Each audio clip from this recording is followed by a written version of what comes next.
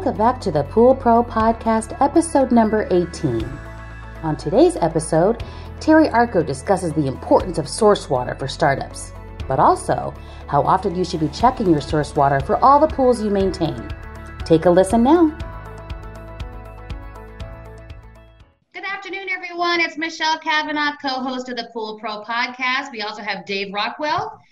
Hi, everybody. Hey, and then we also are doing something a little bit different today. We're going to do a dual or a co-released podcast with Ask the Masters. We have Dave Penton from Ask the Masters podcast on today. Hey, Dave. Hey, how's it going? Happy to be here, and this is going to be a great conversation. I always love the opportunity to interface with the service professionals in our industry, and so I'm going to be here representing the builders, and for you builders out there that listen to our podcast, there's definitely things in here that you're going to be able to pull out, and the whole thing may not be relevant to you, but there's definitely I still encourage you to stay tuned and listen to the whole thing, because there's really some things and misconceptions that we're going to try and knock down for you. Yeah. We have a special guest today, Terry Arco from HASA, who's I've known for a long time, was part of NSPF, and still a PHTA instructor now. But we're excited to have you, Terry. We're going to talk a lot about chlorine, liquid chlorine, source water, and lots of things. So we're excited to have you. Welcome. Hey, good morning, Michelle and Dave, I guess I'll say, and I'm happy to be here. Thank you. You bet. So Terry, what we wanted to talk about with you today is you're kind of the chemistry guru, especially as it relates to liquid chlorine chemistry, but we're especially going to focus today on how our source water affects our water chemistry and how we treat our water, how we start up pools. And so that's what we'd like to get into with you today. Yeah, great. Actually, great subject. And it's a subject that's near and dear to my heart. And I'll tell you, first of all, just so you know, I started out as a pool service tech a long time ago in Southern California. That's what got me into all this. So I guess in a lot of ways, I dealt with water for most of my life. I didn't really get into really thinking seriously about source water until probably, I guess, maybe about 10 years ago. And I was working actually for a water company. I was working for a company that actually made portable disinfection treatment systems. And they were selling them primarily into India. Somebody gave me a book called The Blue Death. This is what got me on the source water kick. And I've been on it ever since, but they gave me a book. It sounds like a terrifying name. It's called The Blue Death. It was written by an epidemiologist or a scientist called Robert Morris. And basically in that book, he just traced how sort of all the great public health, I guess, issues or tragedies were really born out of source water.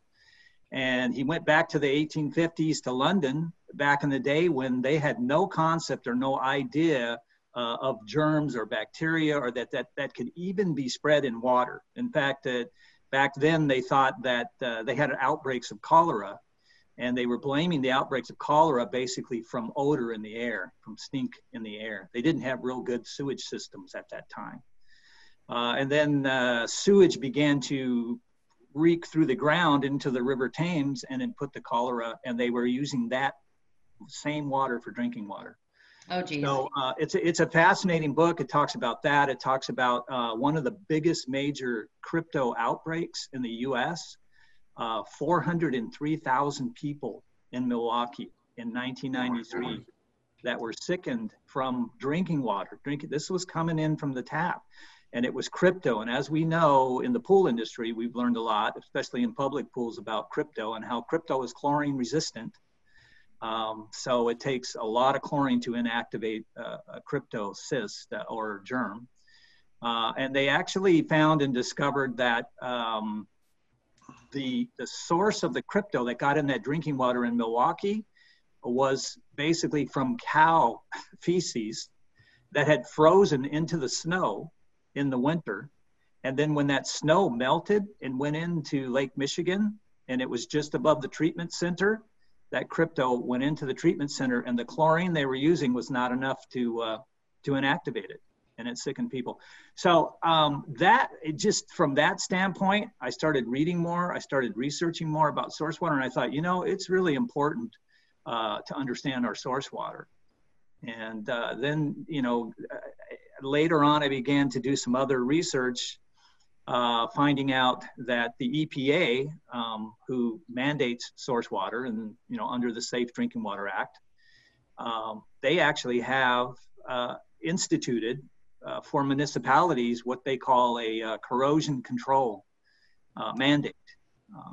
And so basically what that means is the pipes underneath the ground that are delivering the water into our homes and our swimming pools are very old. Some of them very old. They're galvanized. Some of them are very old metal, and they're beginning to corrode.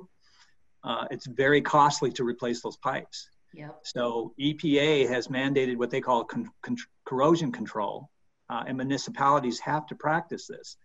And a big factor of their corrosion control is using orthophosphates, using an ingredient that puts orthophosphates into the pipes and lines the pipes with orthophosphates.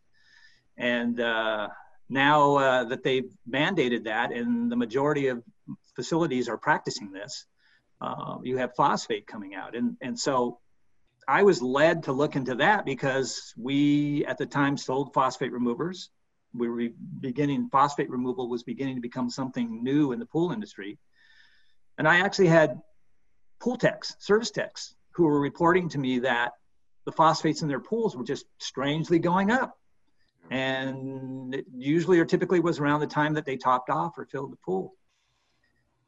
So you brought in a couple of rabbit holes we can go down, but the phosphate issue I encounter in LA all the time. They don't do it all the time. They do it in spurts, it seems like. Correct. And you'll go through a relative peaceful time in your fight with algae, and then all of a sudden it'll bloom and you test for phosphates, and sure enough, they've run phosphate through the system. We know the corroding pipes is a problem because Sunset Boulevard is tore up frequently in different places when the pipes break. So that's a huge issue, and that is something. So that brings up a question of how often do you think a pool tech, once a pool is full, once it's started up, balanced, everything's great, how often should we test our source water apart from the pool water? So when I teach water temperature classes and so forth, basically my sort of general rule of thumb, if it's residential guys, I'm going to tell them at least seasonally they should be, so I'm talking like maybe winter, spring, fall, 3 times or so a year. And definitely seasonally, I will tell you water changes quite a bit based on the seasons. I can just, an example up here, I'm up in Seattle, Washington State area. And, up here, we have a lot of growth up here because we have a lot of rain. We have a lot of trees. And in the fall, we get a lot of leaves that dump. And I can tell you, like my street sometimes is buried in leaves. And those leaves are going down into the system, and they're washing down into the system. And those leaves are ending up in a lot of the municipality drinking. So there's a lot of tannins, things like that are being introduced. So that's just one seasonal thing that happens that changes basically the makeup and the structure of your source water. Wintertime, the water's colder, so there's different reactions. In summer, things are changing. So definitely seasonally. I also say in some cases, if it's a drought, if you're in the middle of a drought, you might want to, it might be weekly, it might be monthly that you're checking it, because water levels are changing. Water sources are changing. During the last drought they had in California, in the Bay Area, Northern Cal Bay Area, they basically switched their water overnight. Their water source was switched overnight. They were taking it from the estuary, but the water was going low, so they started pumping it in from Sacramento. Mm-hmm. Completely different water, completely different water change. That happens down here in Southern California too, though. They used to get a lot of their water from the Colorado River, and that would be a lot higher in calcium, a lot different makeup of the water. And then when they switch to buying it from Northern California, we get a lot lower calcium hardness and a lot more aggressive water coming in.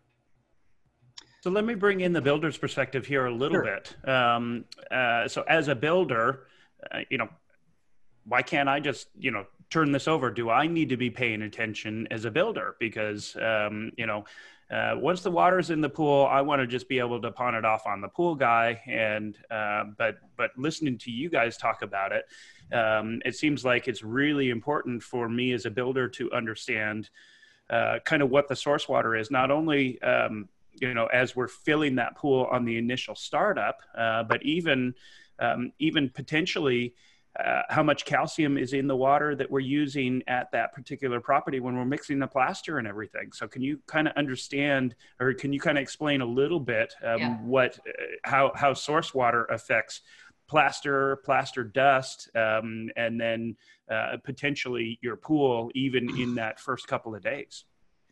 Sure, absolutely. Really vital. And I think for any builder,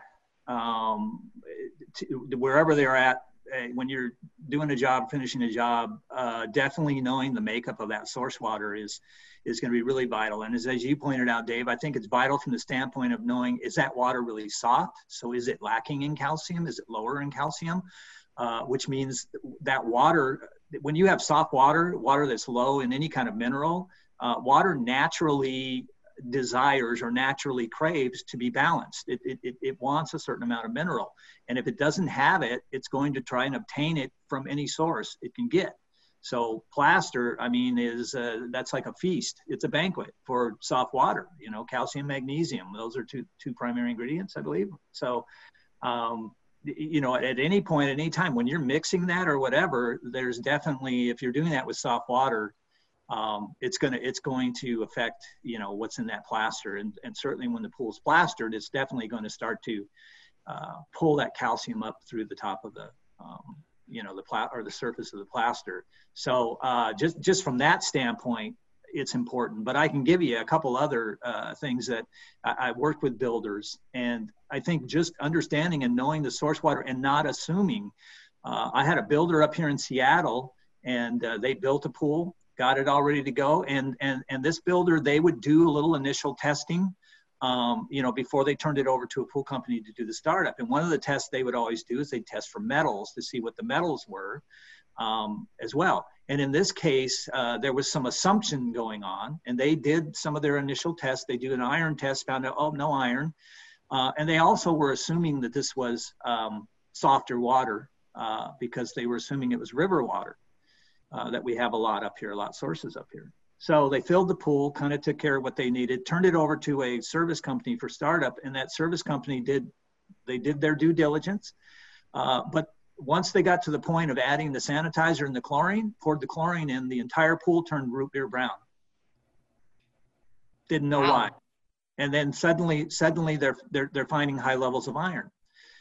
So what we realized, we did research and we realized that actually this was in a neighborhood in Washington, Redmond, Washington, where on one side of the street, the water was pulling from the river, pulling from a river. But if you crossed the street, the houses across the street were pulling from wells, deep wells. And those wells were very low because it was summertime. And what they actually found was there was iron bacteria in the bottom of some of those wells that was coming up to the source water. So it was bacteria that was attached to iron. So when you did the test initially, you didn't pick up any iron. But once they put the chlorine in, and that bacteria, chlorine kills bacteria, the bacteria died and it released the iron, lots of iron, and caused the pool to turn brown. But there and again is a situation where they didn't really test the source water, or they didn't know the source of the water. They assumed, hey, this house across the street's on the river, so this must be on the river too. Yeah, and I just want to kind of talk about the relationship a little bit between builder and service guy, because in something like that, it's very easy for the builder to just say, oh, the service guy messed up. He must have thrown something in there. And you know, many of you that have been around the podcast, both of our podcasts, know that Dave Rockwell does most of my service and startup and everything on the pools that I build.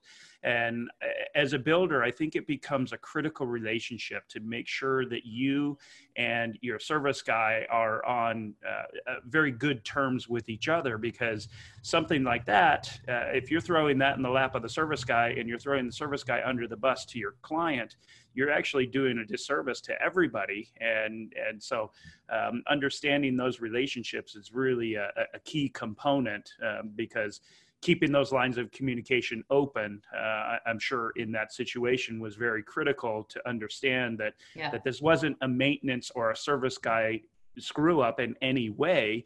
It was what it was. So yeah, thanks. That's a really great story.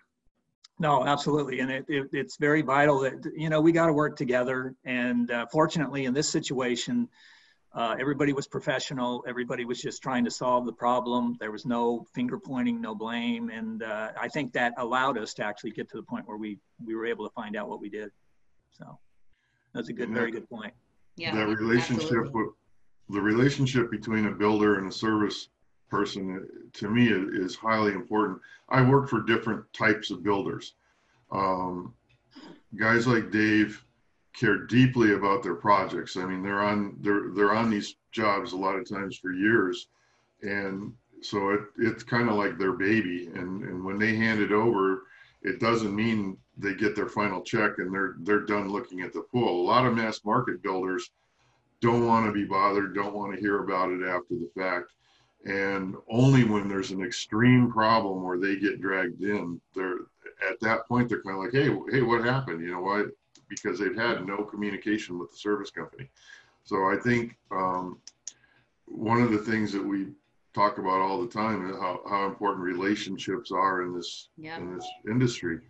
And having a working relationship. When I start up a pool, I send Dave a text that has all the parameters, the LSI parameters of the source water, and then as soon as I measure the pool, once it's full, I do that. I keep him in the loop as we're starting up the pool, so that he can document this. And because if it comes back to there's a plaster problem, then he's got the information he needs as well. Mm-hmm. Yeah. You know, I recommend to builders, and I recommend to service techs, you know, to first of all, know where the water's coming from, you know, and to know, okay, is it this certain municipality? Is it this facility where, you know, you've got to address that. And I encourage builders, I encourage service techs to find out the municipality for the source of the water you're coming from. And you can go online, or you can go there, or you can address it, and you can get a report from that facility on the makeup of the water, pH, alkalinity, the calcium, everything they do to treat that water, if there was any particular contaminants at any particular time at certain levels. I mean, you can get a really good overall picture of the source water, and they're actually required to provide that to anybody you ask. And I encourage you do that, just from a standpoint of looking, you know, where's this water coming from? What are some of the contaminants that have been reported and dealt with? It just helps you to kind of start off on the right foot, I think. Yeah, we get that from our water district here at the house all the time. About 4 times a year, we get a report of everything that's in the water. And I think that's an important relationship for full service techs to build a relationship with their water district and get those reports and know what's going on. Because there are other things in the water other than just things that affect the LSI. I follow Erin Brockovich, who's an activist for clean water. Oh, sure. Yeah, that's another one. And she's constantly posting about different towns. There are contaminants we don't think of in our water. Oh, sure. Agricultural runoff, pesticides, fertilizers, prescription drugs that get flushed down the toilet or that run through our bodies and end up in the sewer systems. And a lot of times even the water treatment systems don't have the means to treat the worst case scenario of these things. You mentioned the Milwaukee, that what was happening. That was a yearly thing when I lived in Colorado in Vail. They tell people don't drink the tap water every spring for exactly that reason. The snow melts, it overpopulates the river with giardia. and the drinking water plant just can't handle it. Yeah, and I'll tell you, I use that one example about the iron bacteria situation, but I'll tell you another one too that we've come across, and that is now a lot of these municipalities are practicing what they call chloramination.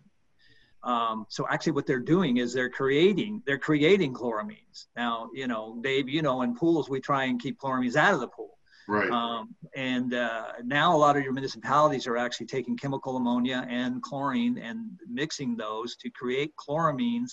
And the purpose of that is to allow the chlorine to it's a slower release of chlorine. Chloramines are kind of very long lasting. And so to keep the chlorine residual in the pipes until it gets to the house, that disinfectant. But the problem is now you're putting that in the pool and you're putting chloramines, primarily they're monochloramines that are going in, but they can convert to dichloramines. So they can really, if you're doing a major fill or if you're topping off a lot in your pools, this is where I come across this. And I come across it a lot with public pools primarily, where they're indoor pools that are just having severe chloramine issues, which are causing odors in the facility and that kind of thing. And then we come to find out that they're doing quite a bit of top off because they get a lot of splash out or whatever's going on. And their municipality is doing chloramination, and they don't recognize that. So they may even be topping off and they're not adding any additional chlorine. They're just assuming, hey, I've got to fill the pool up. They do it. And then now their combines are going up and up and up. Odors are being created and things like that. So that's another one. I actually worked with a YMCA facility. They were having issues. And then I just asked the guy, I said, hey, contact your municipality and ask them if they're doing chloramination. He did. And sure enough, found out, and they gave him the levels, they gave him everything. And once he recognized that, when he did his top offs and when he filled, he knew that he had to do that at sort of an off time when there weren't swimmers around. And then he would have to add some liquid chlorine, enough to where it would break up those monochloramines, and he didn't have the problem. Interesting. Another thing that there's more to it even than just the source water, on how a new pool can get contaminated. And the pool that Dave and I are working on right now, starting up, is a perfect example of that. This house was under construction for what, Dave, 2-3 years? And yeah, we did the underground plumbing on this at least 2.5 years ago. So it's been sitting under pressure for 2.5 years. So with water sitting stagnant in there. So the minute you prime those pumps and fire it up, the whole area is permeated by a rotten egg smell. And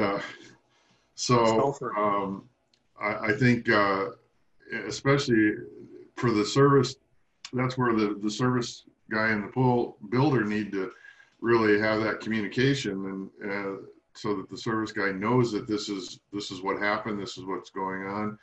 And enzymes, I think, are a big key to treating that. When Absolutely. I started this pool up and got it going, put enzymes in it's a vanishing edge pool, put enzymes in the surge tank, put enzymes in the spa to get them through the spa jet lines. But if you don't clean that out, you've got to start for biofilm, and you'll fight that for forever. Right. Yes. Yeah, absolutely. That's a tough one. And I've dealt with that somewhat too. I've dealt with that even in some situations where they've got a spa or a pool in a public facility, a very old facility, and maybe they haven't been running it. And then they go through the season, it's not running, then they start it up. And you just get a ton of debris and so forth from those pipes that comes through, and it can really wreak havoc and just cause discoloration, stains, all kinds of things. Really have to be prepared for that. Yeah, and the other thing is guys are using variable speed pumps to save energy, and they're using big pipes. And so the water doesn't necessarily move through the pipe fast enough to really scrub that if it has started a biofilm. So you need to run the pump speeds up a little bit and kind of scrub that off occasionally too. I agree. Yeah. Any better movement, I think from time to time is just needed overall. Yes. Can we transit? Last time we spoke, Terry, and just so you all know, we had a great interview with Terry, a couple of months ago now, Terry, and then yeah, we had to scrap it because we had some audio issues that came up later. But you were really speaking on that we talked a lot about liquid chlorine and kind of the history of it and how it's really prevented lots of things and outbreaks in the U.S. And I thought that was fascinating. Can you just talk a little bit about that, what we spoke about last time? Sure. And I just, I love kind of talking about the fact that I think everybody sort of refers to it as liquid chlorine in the pool industry. And I just love to really state that that's kind of a misnomer. It's really not liquid chlorine. It's a chlorinating compound. Mm-hmm. And liquid chlorine is a part of it, but it's basically what we call sodium hypochlorite. And pretty simple. I mean, starts off with salt, and salt is converted with water and electrolysis, and we create liquid chlorine. And then they add some sodium hydroxide to it as well, which balances out the pH more. And it really is the end product is basically what we would refer to as bleach. Right. So pool liquid chlorine is basically a concentrated strength of like household bleach, what you would get in the market. So if you think of household bleach, it's about 6% strength. And the liquid, like somebody, if they're using liquid chlorine, a Hasa liquid or something, it's 12.5%. So it's over twice the strength. And bleach has a fascinating history to begin with. It goes back to the 1700s, and sodium hypochlorite goes back to the 1700s, being used for the prevention of widespread disease and things like that. It was used in London, in the Thames, to prevent cholera. Here in the U.S., going back to drinking water, there were thousands and thousands of cases yearly in the 1900s of cholera and typhoid, those kinds of things. And a lot of deaths as a result of that, until they started to treat drinking water. And sodium hypochlorite was one of the primary things they used for treating drinking water. And as a result of that, you had basically the death rate of typhoid fever from 1920, thousands of deaths per year, to getting up to around into the 1960s, you had 1 or 2 maybe annually as a result of that. So it really worked from that standpoint. The other thing that I think is really fascinating is I read an article recently about in San Diego, the cases of hepatitis A from the surge in homeless. That's a tragic thing in our day right now, but lots of homeless people in the streets, and of course, lots of things happening in the streets now. So a lot of bacteria being spread, and they had in I believe the summer of 2014, it was skyrocketing cases of hepatitis A. And one of the things that the city did to quell that outbreak of hepatitis A was they began a practice of washing the streets down with sodium hypochlorite, liquid bleach, to do that. And as a result of that, lots of other streets like LA, Long Beach, Pasadena, different areas now have that practice of washing their streets down with sodium hypochlorite. And so I think that the cool thing that I just like about bleach is the fact, I know a lot of us, we've been using it in our pools for a long time. And I think that over the time and throughout history, bleach is it was primary for a while, then it got pushed away because, tablets and, things like that, floaters, feeders, more convenience or whatever, then it became more of a shock and that kind of thing. But I think just the importance of really seeing that if you look at any kind of catastrophe, any kind of disaster, hurricanes, earthquakes, things like that, where sanitized water is needed, liquid sodium hypochlorite is the first and preferred form of chlorine that's going to get sent to wherever that's happening. And if you look at the CDC pages, you look at the WHO, water quality associations, different things like that, they all recommend for disinfecting your water, drinking water, cleaning up flood waters, cleaning up your house, your home from mold, those kinds of things. It's liquid sodium hypochlorite is what does the job for that. So I think it's a pretty cool and pretty utilized product. Terry, I have a question on that because as a builder, oftentimes I'm meeting with clients initially to discuss their desires and that. And a couple of things. I have two questions.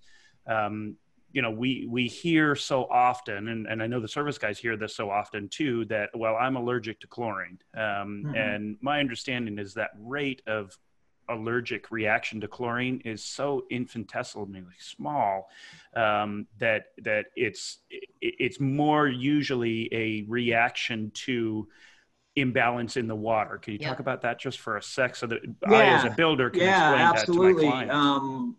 I think it's not so much chlorine that they're allergic to as it is the byproducts that can be from chlorine. And the one in particular I can tell you, which can cause some pretty severe allergic reactions, is if they are at a point, or for whatever reasons, they have some majorities of we call them trichloramines, or it's also referred to as THM, trihalomethane, which, by the way, in drinking water municipalities, they work very hard to ensure there's no trihalomethanes present in the water at all, because they do cause irritation, they cause skin problems, disease, lung problems, eye problems, lots of things. And so I agree with that. I think it's byproducts that are more so causing these irritation, skin irritation, things like that, as opposed to just the pure chlorine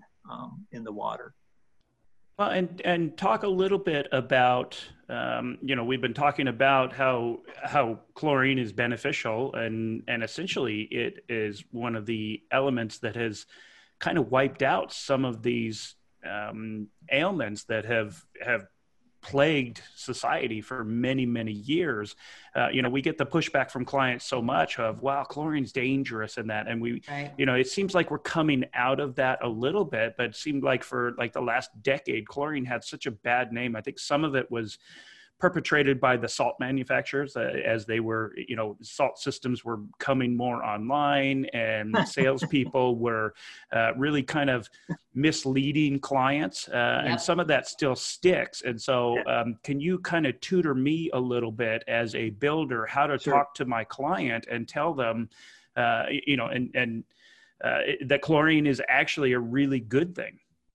Yeah, and first of all, I laugh when you talk about the salt manufacturers and their thing of safety. When it's like what they really didn't tell people is that, hey, we're putting a small chlorine manufacturing plant on your pool. I mean, the end result is still chlorine, which is safe chlorine, by the way, again.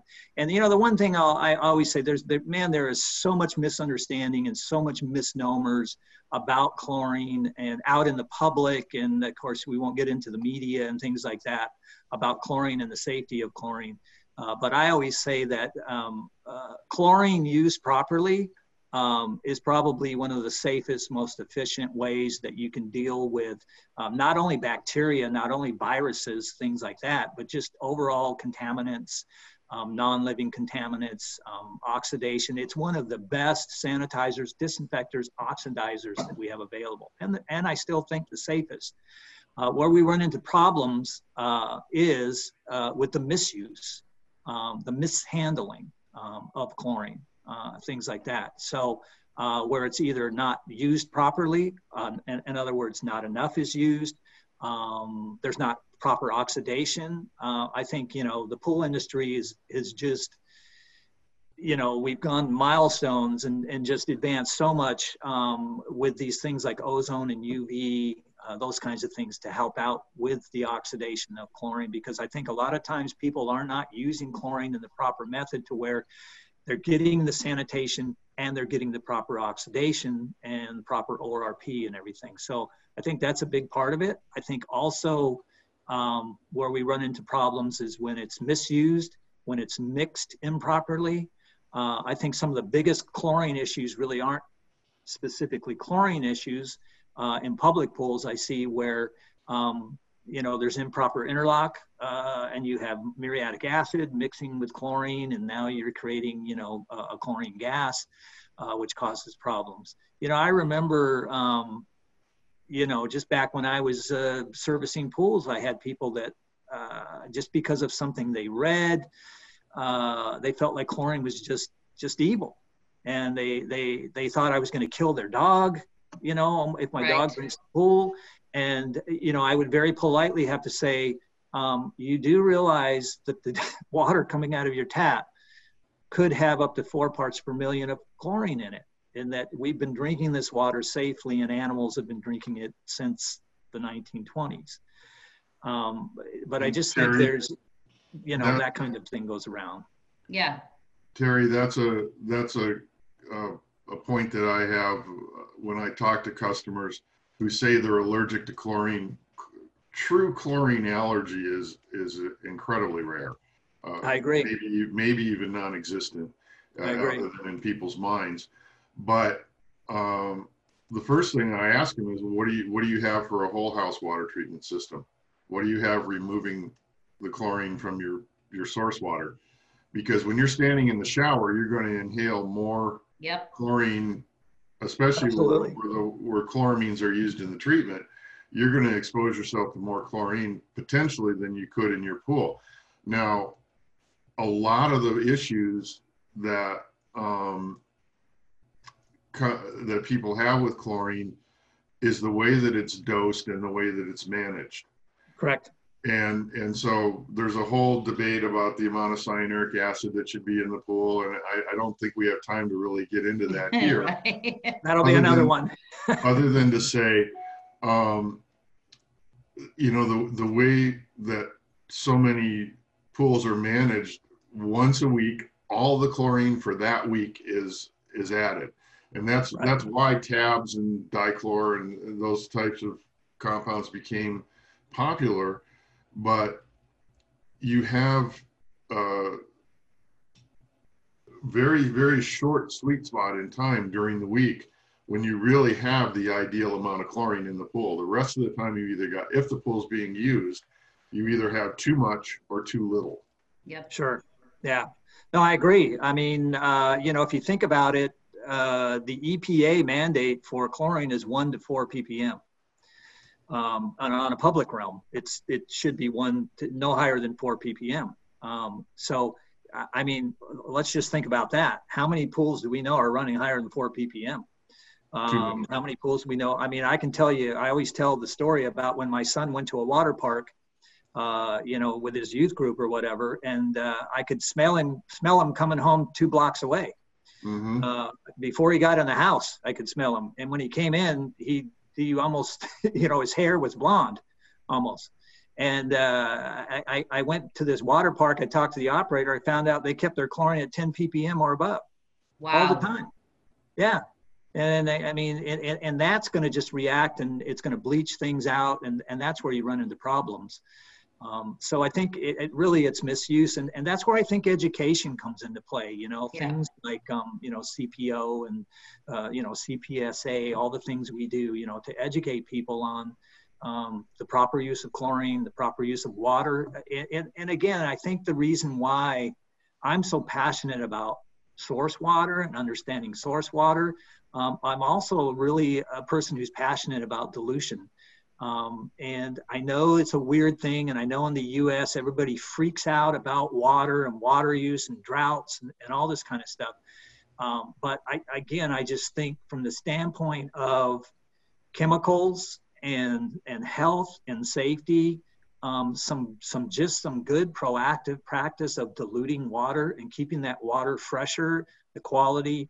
I mean, when you talk about things like high TDS, high calcium hardness, high byproducts, all those things that collect, those all affect humans. It all affects their eyes, their skin, and those kinds of things. And that's where we have the problems. Well, let me ask you this. You mentioned that there is salt in liquid chlorine that's a component of the chemical compound. Also muriatic acid, there's salt in that as well, right? Correct. Well, muriatic acid is a byproduct of making liquid chlorine. So right. So in terms of something we can kind of relate to, say we have a gallon of liquid chlorine, how many pounds of salt are in that bottle? Well, so typically the kind of standard on that is a pound of salt per gallon of chlorine. And how about muriatic? Muriatic, I'm not so sure about. It's not a pound, I can tell you that. It's less. I just, right off the top of my head, don't know how much less it is. And see, I found that out the hard way. I was managing a pool back in the 80s, and before salt generators really came onto the scene. And it had an automatic dosing system. It was an 80,000 gallon country club pool that was wall-to-wall kids. So we were pumping a ton of liquid chlorine. And within 6 months to less than a year, we're getting complaints that the pool tasted like ocean water. They were tasting salt. I'm like, what the heck? Why would that? And I bought a salt sodium chloride test kit and measured it. And sure enough, I had 4,000 parts per million of salt, and I hadn't added a pound of it. It came from the liquid chlorine. Yeah, you could have put a salt generator on that system and just kicked it in, and you would have been good. Well, I started doing that later on pools. If you're gonna add that salt, you might as well put it to use and yeah. Cut down. And this is again, Dave. This is again why I'm kind of a proponent of dilution too. I mean, you do need to do some dilution in whatever you're using, and so and I get people that I know somebody said this to me once somewhere. Like they said, well. Liquid chlorine doesn't work because all you're doing is you're putting salt in the pool. And I had to kind of scratch my head a little bit on that. Like, what do you mean? He said, well, it's just going to turn into salt, and salt doesn't do anything.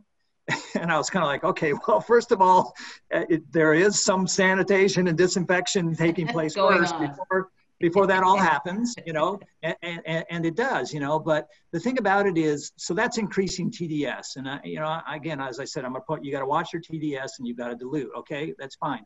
But let's look at some of the others. So let's look at, so if you look at trichlor, okay, you're putting 6 parts per million of cyanuric acid for every 10 ppm of trichlor, and that doesn't go away.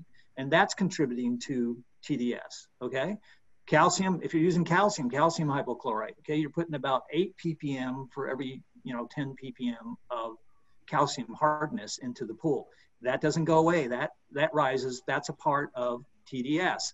And so when people bring this thing up to me about liquid and, the TDS and all the salt and everything, I kind of say, well, okay, look, if you've got really high levels of CYA, and particularly if you're a public pool, you're going to be mandated, you got to keep that CYA managed, and you've got to drain a lot more to manage that CYA, correct? Rather than just chloride salt, okay?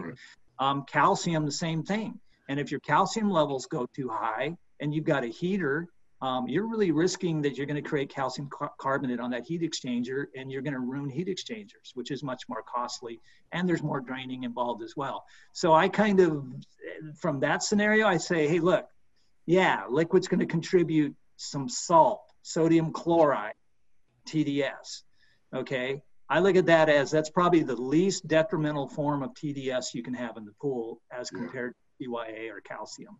That's right. One of the things, getting back to the builder relationship here, and it's something that Dave does on every single pool, is he provides a chlorine and pH dosing system, an automated system, and everybody says, oh, it's commercial pools only. On residential pools, the best way to manage TDS and chlorine and all the chlorine problems, to my way of thinking, the best way to do it is to dose properly. And these systems dose 2 ounces a minute or a little more, and the chlorine levels stay consistent, they stay right. You can maintain them at a lot lower residual, which means the less chlorine you pump, the less salt you're adding, the less TDS. And so the one good thing, in my way of thinking, that salt systems did for our industry was it got people used to spending a certain amount of money on a water treatment system added at the equipment pad. Well, now for just slightly more money than a salt system, you can completely control your pH, you can dose the chlorine properly, and you can still have a freshwater pool. And Dave puts on every one of his pools, and his pools are a dream to service because of that. It just takes away so many problems. Yeah, I'm a big proponent of automation and feeders, anything that makes something foolproof where you don't have to depend so much, at least day in and day out, on the possibility of human error, because I think that's a big factor. I think that's a big factor from just service techs who, it goes back to training again, and it goes back to education. And I always tell my story. When I started out servicing pools, which was a long time ago, I was trained by a guy who told me, just drop the reagents in the pool and look at the flash. and if it flashes this much, put in a quart. If it flashes this much, put in a gallon. I mean, the guy was an alchemist, it's like, or I don't know, a guru or something, but that's how I was trained, so I think training and education and understanding go a long ways. And that's how I was trained too. And as I got better test kits, and I learned what you can really ascertain from a flash test. If it turns yellow, yes, there is chlorine in the water. If you drop the phenol red in there, and yes, there is pH in the water as well. But as far as anything meaningful, if you're still doing that, you're not serious about your craft. And we talk about that and laugh about that now, Dave. And it seems like the Stone Age or archaic compared to what we have today. I mean, today we have so much with digital devices, digital testing, phone apps. I mean, good night. If I had phone apps that could tell me how to dose and so forth, or even figure out my Langmuir saturation index when I was doing pools, I think, my hair wouldn't be as gray as it is now, it's just, Hey, Dave, I was going to ask a question to Penn. Penn, what are the percentage of builders that are actually speccing in automation systems? Is that becoming more and more popular? Is it just the big builders that are doing that? How many builders are doing that? I think it's still, at the high end. And I think, some of the manufacturers are really trying to bring that down into more of the residential market.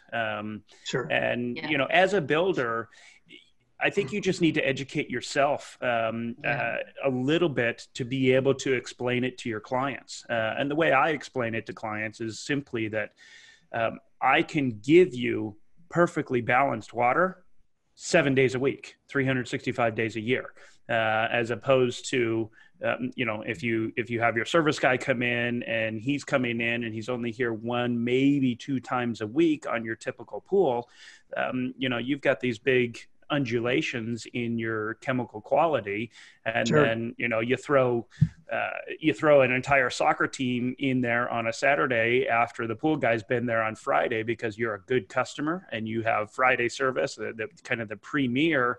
By Monday, there's no chlorine in there. And so it becomes really easy as a builder to sell the system, especially now that if you do your research, there are systems out there that are, they're maybe 50% more than a salt system, but the clients almost invariably always talk to us about a salt system because they all have heard that, and to take them to the next step to full automation is not as difficult as it seems, because like Dave said, everybody's wanting to they're expecting that there's going to be some sort of an upcharge there. So I think we're starting to see it really come down into more the mainstream marketplace. But I really think that as we're learning some of the dangers of cyanuric acid and that, and as builders, you really need to kind of do some of that research. It becomes a more compelling argument that you can make to the end user and to your client that automation is, it's very beneficial, and it becomes easy to sell the more you understand the systems. And for people who are trying to minimize their exposure to chlorine, you're going to expose yourself to a lot more chlorine in a salt pool potentially than a properly dosed, chemically automated pool. You can keep the chlorine levels very steady at a part per million, or maybe even a little less based on the ORP. With a salt system, it's a dumb machine in that it has no intelligence built into it. It doesn't measure the water. It doesn't dose according to what's going on in the water. It doses according to the percentage that you set, and that percentage means that you set it for 60% out of every hour. That's going to be on 60% of the time. This is very similar to a Rollichem with a dial on it. A chemical pump with no control on it is just going to pump when it, based on a timer. It has nothing to do with what's actually going on in the water. So there's going to be times when there's way too much chlorine in the water, or times when there's not enough. A proper ORP-based dosing system is really the best way to keep just the right amount of chlorine in a pool. Right. Yeah, and I think I was just going to say, David Penton, you know, I talked about training and education, and I think that training and education goes to the consumer as well. And I think that the fact that you're doing that is just fantastic. I mean, that's what we need to do. We need to educate. And you know, we have consumers that are a lot more savvy. They're a lot more, I mean, we have the internet, we have all these things. They can check things out, and sometimes they can get the wrong information as well by checking that out. But, you know, it's great to have guys like you to educate them, to tell them. And my last kind of note that I'll say here too is, I can't stress enough that, you know, as far as exposure to the wrong type of chlorine or combined chlorine or higher levels of chlorine. And again, you know, I'll put my little plug in. That's why I'm a fan of liquid, you know, because the higher you've got to keep that cyanuric acid, or the higher that cyanuric acid is, the higher the chlorine levels have to be that people are exposed to. So managing that in a Rollichem feeder or something like that is just a really great idea. Yeah, and I'll just make one quick point here on this. The consumer is, they've gotten to the point now where automation is a part of their life. So it's not as tough a sell anymore. You have Nest thermostats that know when you're home or when you're coming home and things like that. So they're becoming more accustomed to having these systems that do exactly what they want them to do. You know, the Google Home, all of those things. So it's for the builders out there that are really concerned with, well, how am I going to sell this, you know, this $2,500 piece of equipment? Well, you've been selling, you know, $1,900 chlorinators for a long time because the consumer wanted it. You know, you learn to create your sales pitch. And then at the end of the day, another benefit to the builders is that now you also have pH balanced water, and you have everything. And so you're losing a lot of those kind of issues as well about, you know, somebody putting too much acid in there and, you know, stripping the copper in a heater and staining your plaster. I mean, it solves a lot of problems for builders too. Yeah. No, that's excellent. Really good point. And I think to the service point too, Dave, Rockwell, we talk a lot about the training side, the education side, and educating yourself on how these automated systems work is important, because if you take over a pool or whatever and you don't know how to work an automation system, you better figure that out. So that's important. And all the manufacturers provide that training for each individual product, correct? Yeah. Yeah. I think that part of it is still in its infancy. Dave and I visited a manufacturer that was promoting a chemical automation system, and they were actually saying, oh, it's just for commercial systems. They didn't see the need or the benefits of having it on a residential pool.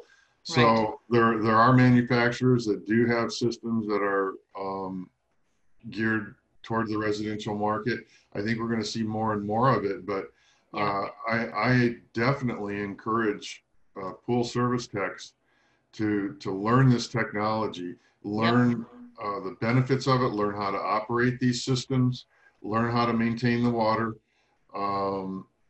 with one of these systems, and it'll be the best friend you've ever had, the best ally you've ever had servicing your pool.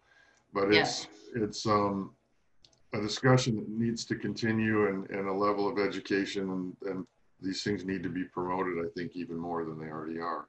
Absolutely. Thank you so much, Terry. Oh, go ahead, Terry. I'm sorry. I was just going to say, I think it's going to become a lot more prevalent as time goes on.